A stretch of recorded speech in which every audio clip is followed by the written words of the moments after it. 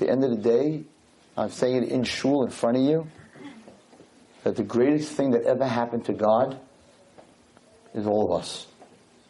Because there is no other nation in this world that would go through a Holocaust and lose 6 million and go through a Spanish Inquisition and a crusades and all the persecution that the Jewish nation has had since the beginning of this world, and still say at the end of the day, after you murdered 6 million of us, Spanish Inquisition, where this little piece of land called Israel, the whole world wants to nuke. We don't have oil. We don't have gold. We have nothing. What do we have? Salt in the Yam HaMelech. I mean, what are they fighting over? A wall? We got a wall with a bunch of weeds growing out of it. And then we got some salt. What do we have? We have nothing. A couple of grapes in Hebron? What does Israel have? We don't have any natural resources. Why is the whole world busy trying to take the land away from us? So Hashem, you finally gave me a little piece of land. You didn't give me oil. Just like if you would have put us, like if Moshe would have just landed a little bit to the left, we would have been in Saudi Arabia.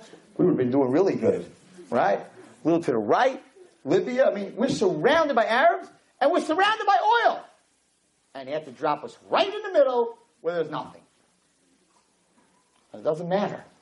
At the end of the day, after everything we're going through, shidduch crisis, so many people are sick, so many people are trying to have children that can't have children, right? Money, a lot of people lost their jobs. All the stuff we're going through. At the end of the day, what do we say? Shema Yisrael, listen everybody, Hashem Elokeinu. Hashem Echad, there's only one God. So let me tell you something, no matter what anyone's going to tell you, we, the Jewish nation, is the greatest thing that ever happened to God. I challenge, in front of all of you, I challenge God to go find another nation. What, the Iranians? Well, who's he going to find? I'm not even going to go through the other nations in the world because a lot of people listen to Torah anytime. I'm scared they're going to get crazy. But go through all the nations in the world, give me a break. By the Egel, Hashem said, I'm destroying the Klal Yisrael, I'm destroying the Jews. Moshe said something Moshe had a little edge on every time he spoke. You know what he said to Hashem? Before you kill your first wife, you better find your second. That's what he told Hashem. It's a medrash. So Hashem went out and looked for he's going to wipe us out for the other wife. He came back and said, I'll keep him. It's a medrash. There's no one better than us. We are the greatest thing that ever happened to Hashem. And if we know that, then nobody can break our self-esteem, and that's why we're still here. Everyone wonders why the Jews are not still here, because the bottom line is he really cares which shoe I put on first. He must really like me.